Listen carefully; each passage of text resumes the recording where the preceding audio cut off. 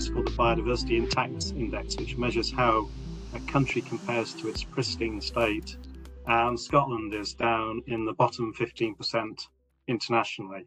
So that's like Scotland being in the fourth division of the Scottish Football League system. So pretty low down. Welcome to our latest Hutton Highlights podcast. I'm Elaine Maslin, Media Officer here at the James Hutton Institute. Through our podcast, we bring you a glimpse into our world-leading research across food, energy and environmental security. Today, I'm joined by a special guest from Nature Scot to bring you the first of a three-part pod series focused on the loss of biodiversity in Scotland. The RSPB's State of Nature report, published as we were recording, underlined just how many species in Scotland are suffering. We know the direct causes, such as climate change and pollution, but to address nature loss, we need to know what's driving these factors. It's a big topic. Let's start by introducing our guests. Clive, could you introduce yourself? Hello, I'm Clive Mitchell from Nature Scot. I'm a strategic resource manager for our work around nature and climate. Thank you. Robin, could you introduce yourself as well?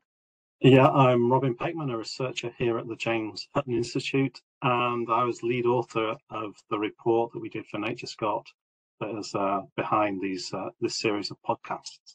Maybe tell us why we're worried about biodiversity loss as well. Are there some goods, bads?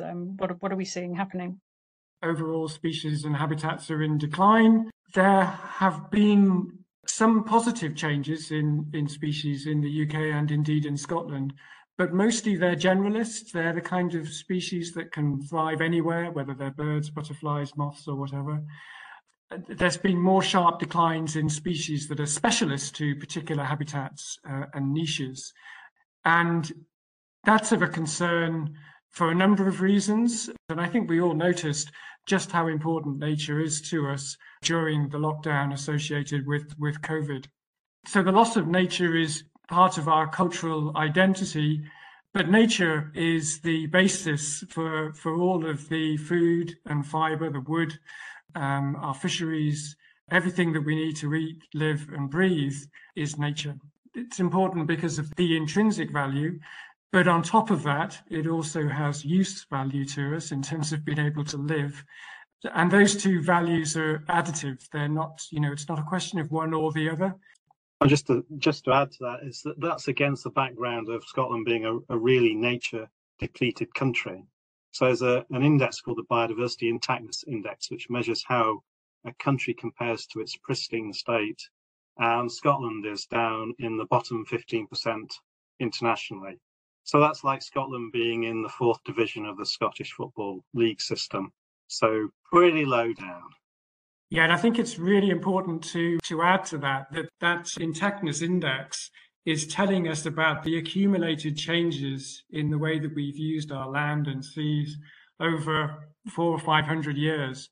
So it's there's a big picture story there, but you're absolutely right that our nature is very much denuded compared to where it was. So how do we address this problem? I think exactly what this report is looking at. There are obvious drivers, but there are underlying drivers that aren't always obvious. And Robin, this is what you were asked to look at for Nature Scot.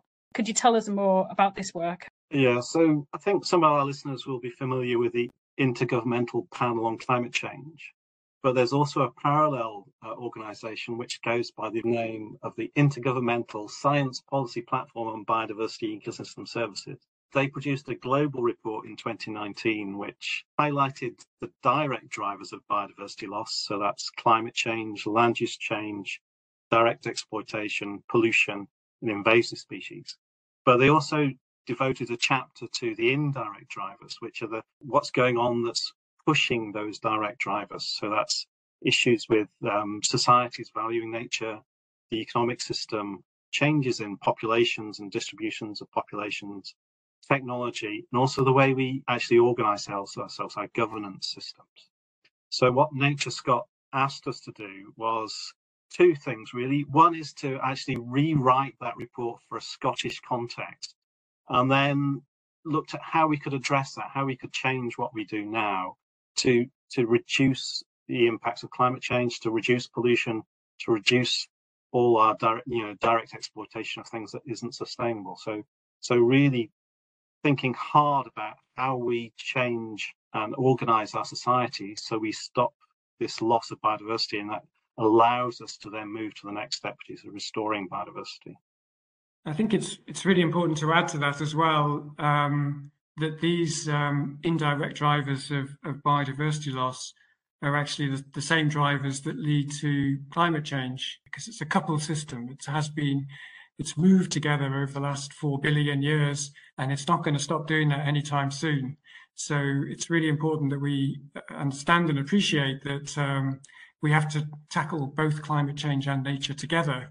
There are a lot of different areas that we could go into from the report. So I might try and pick off some key themes. Clive, what are some of the key themes for you? So I think there's 2 or 3 that really jump out for me. One is the way that we've used the land over the last 70 years or so in particular has been about trying to maximize the productivity or yield for a particular purpose, whether it's growing a crop, catching fish, growing trees for timber, managing moors for grouse, deer shooting, and so on and so on. It's all about maximizing the productivity of that one thing in the use of that land. And so that's largely transformed the way that land is used for those particular purposes. And we see that when we're going about the countryside, looking into fields and seeing single crops of barley or potatoes or timber in conifer plantations and so on. And it's clear that there have been consequences of that sort of intensification, industrialization of farming, fisheries and forestry over the years in terms of the effects on water quality and pollution, the chemical inputs and fertilizers that are needed to maintain those systems, the amount of heavy machinery that's used on the land. The average tractor weight in axle weight on tractors in the 1970s was 1.5 tons, and now it's about 11 or 12 tons. And that rolling weight is more than soils have ever had to bear over the 400 million years that soils have been with us, including during the lifetime of dinosaurs and so on. So that weight leads to the compaction of soils along with heavy livestock and so on. And compacted soils lose their porosity, they lose their structure, and they can't do the things that soils do best, one of which is regulating a global carbon cycle and other key nutrient cycles like nitrogen and so on that are absolutely crucial to what's been called a safe operating space for humanity. So one of the things that we need to do is to secure multiple benefits from the land to regenerative land management systems that put soils and water quality first. And one of the advantages of doing that will be to diversify the range of crops that can be taken off a given area within the year and across years, which will give us more resilience to the impacts of a more chaotic climate. The other thing that comes through really strongly for me in the report is the sheer notion of consumption, how much we consume of food and timber and all of the other products of the land.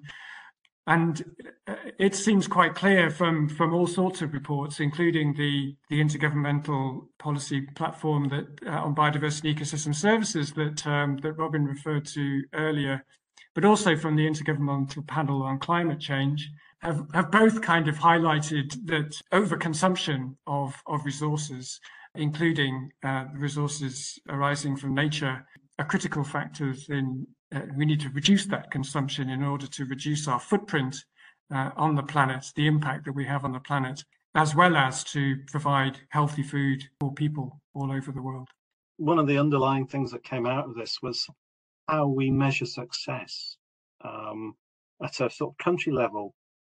Success is generally measured by how well our economy is growing, so gross domestic product, whether that's going up or not. But one of the issues with that is gross domestic product kind of measures how fast we're depleting the planet's resources. So actually a measure of how well we're doing at the moment isn't a good measure of how we're going to do in the future. So shifting away from that kind of measure of extraction of resources to one that measures how well our future, how resilient we are going to be to natural disasters, or how well our population is going to be doing in the future, is perhaps a better way of doing it.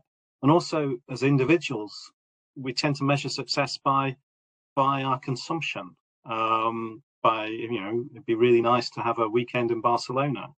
But is that a sensible thing as a measure of success? Because that's generating lots of carbon dioxide, and it'd be easier to think. What we really need to do is think about how we change as a society where we value, community, perhaps, rather than a measure of consumption as a way of, measuring our own success. So ultimately, we've got to change people's mindsets about what they see as valuing themselves. It shouldn't be about consumption. It should be some kind of other measure. We also need to look differently at biodiversity and nature management, such as our approaches to conservation. Is this something that... Yeah, definitely. Again, over that same period of the last 70 years or so, in amongst the kind of land that's been grabbed for farming and forestry and so on, over 70 or 80% of Scotland is farmed. We have protected areas for nature in some of the remaining areas of land use in Scotland. And they're important reservoirs for nature, but we need to think about their health and function in the wider context of land use overall. So what we've come to do over the last several years is to look at particular features of interest on those areas, but they're going to change because our climate space is changing apart from anything else. And that change is coming much faster than it has been. We've had a 1 degree C of rise of temperature over the last 100 years. The next degree C rise is going to come in the next 30 years. That's 3 times faster. And we're already seeing that climate change is problematic for nature, with early storms coming in different odd times of the year, which are hugely damaging to breeding birds in the spring, for example. Longer periods of drought and dryness over the summer, degrading nature. So we need to make our land use much more resilient overall to the impacts of this changing climate. And we need to manage our protected areas differently to be more resilient to those changes. One of the things that really came out of the report is that we've kind of obsessed about doing conservation better. So we think about how we can add hedges to farmland, say, or something like that, to improve the habitat for farmland birds. But ultimately, that's kind of tweaking things, but it's not really tackling the underlying problems. And that is that the way we've organized the way we live is ultimately degrading the planet. And I think the real issue is the sort of narrow horizons that have when people are thinking about their production system. So we've got to think and actually tackle some really tough challenges about what's best for for the whole population rather than just individual sectors, and how and that's really we've specialized our agriculture so much that it doesn't really look beyond the earning potential of that piece of land rather than what that piece of land has to do for society, rather than for the owners of that land. I forgot to mention something in relation to our approaches to protected areas, and it kind of relates to the point that Robin was just making as well. So if you imagine a green sheet, okay, and that kind of represents, if you like, pristine nature, and tie-dye it, and then you're left with a sheet with some relatively dark areas of green and some faded areas and some completely bleached areas. And let's say that represents the impact that the productive systems that Robin's just talked about on our landscapes and nature. And then suppose you were concerned with restoring and enhancing that nature, you might ask where your resources would most need to be applied. And for me, I think that would be mainly in the faded areas and the bleached out areas where most of nature has been degraded and lost as a result of those highly productive systems. But actually, in practice, most of our resources go into the dark green bits where nature is left in the form of protected areas and priority habitats and species. And that is really important. But if we're going to restore and enhance nature across the piece as we need to address a climate-nature crisis, then we have to put an awful lot more effort into those areas that are used currently for more productive uses. I think there's an idea of spare and share in this area. As do we need to take a different approach to picking between one of those, or do we need both? Yeah, that's a really interesting scientific argument, and there's been dozens and dozens of papers on either side. But ultimately, it's got to be about land sparing, because we need land for biodiversity. A lot of countries have signed up for 30 by 30, so protecting 30% of their land by 2030, because there's a realization that you need considerable areas for that biodiversity to persist. And the only way we can do that is through land sparing. So we have to think about how we turn land we use for production currently into something that is used for biodiversity. There's always, there's an option for land sharing as well. So that's not to say that we can't use that productive land in a better way to allow the persistence of some biodiversity, but ultimately sharing has to be the way we work. And that's thinking about how we make the most of the land we've got, and rather than use it inefficiently like we currently do. Again, a bit of it comes back to what we think about when we think about nature or biodiversity. Is it all life everywhere, or is it the life that's left in some protected areas and local priority habitats and species?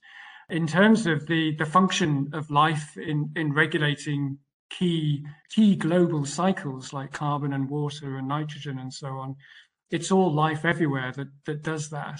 And so it's really important that we allow, particularly our soils and ocean systems, to do that job for us, because it's literally vitally important to us. So in that sense, sharing has to be the only way forward. I mean, I think some of the debate around the sort of sparing, sharing question has been around economically efficient ways of allocating resources to protect and enhance nature and biodiversity. But what that tends to leave out, as it were, is the role of, or the character of that land that's left, particularly in terms of its vulnerability to climate risks and so on, and the complexity, connectivity, redundancy in those systems that make it more or less resilient to the impacts of a changing climate. So sharing, deriving multiple benefits for the land in terms of the foods, the wood, the fibre, and all of the other things that we need from it, along with nature and climate regulating services and resilience to the impacts of a changing climate, all come together in the land. We can't think about it other than doing all of those things at the same time, which is very different to the way that we've managed it over the last 70 years. Yeah, and sharing, and a lot of what we've discussed here, because this reaches across so many different parts of society, raises the C word, collaboration. That's, I think, a big theme across the report as well. I don't know if you want to touch on that, Robin, how important collaboration is. So in the summary of the report, we tried to highlight who was responsible for each change that had to be made.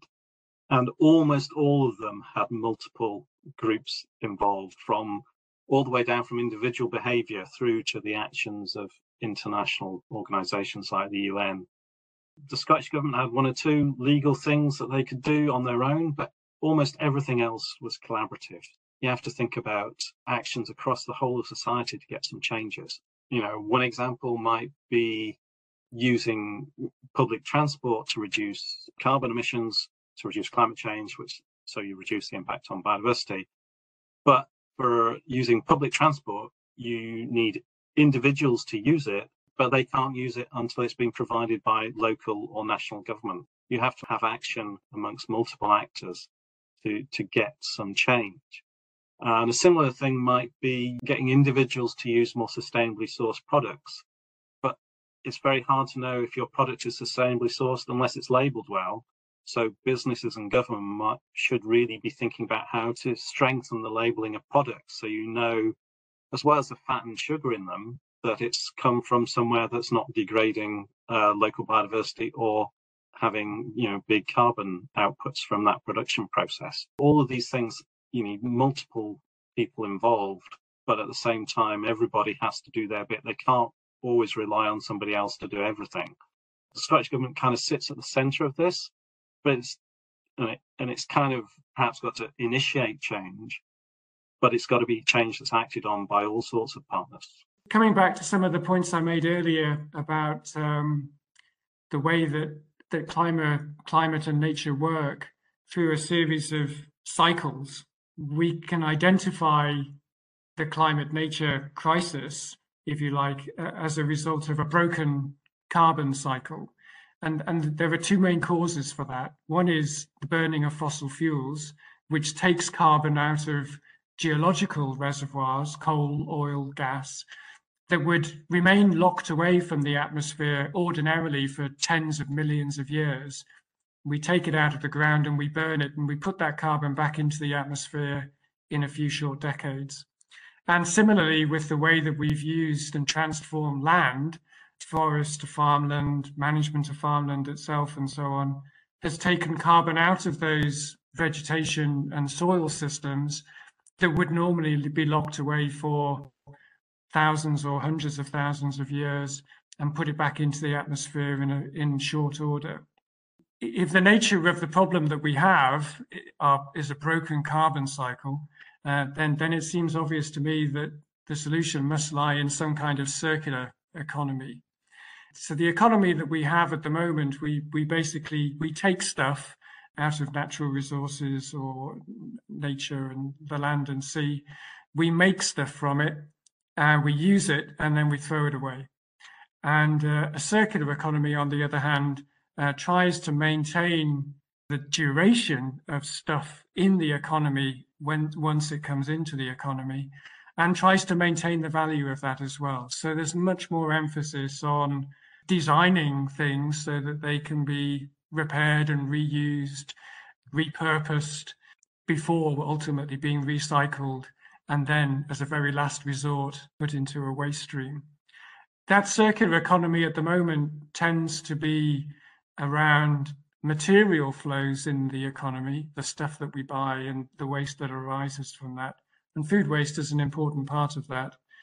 But it also applies to the whole of the rural economy and the biological economy as well. So thinking about farming and forestry in particular, that they can be managed through so-called regenerative practices that are mindful of the quality of soils that support all of this growth, and water and carbon, and allow soils to do that. So the practices associated with that tend to be very no or low till practices, minimizing soil disturbance, minimizing chemical inputs to the ground, using cover crops, intercropping to manage for pests and diseases, and growing a much greater diversity of crops and off the land, integrating, bringing together forestry and farming for so-called agroforestry, which provides the trees can provide shelter for cattle,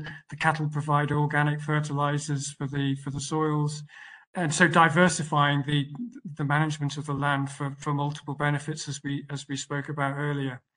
So those kinds of principles, and thereby making sure that land is as close to a sink of greenhouse gases as opposed to a source of them. So at the moment, 50% of Scotland's net emissions come from the land, and that needs to be down to about zero in order to get to net zero, enhance nature, be resilient to the impacts of a changing climate, and provide benefits for people.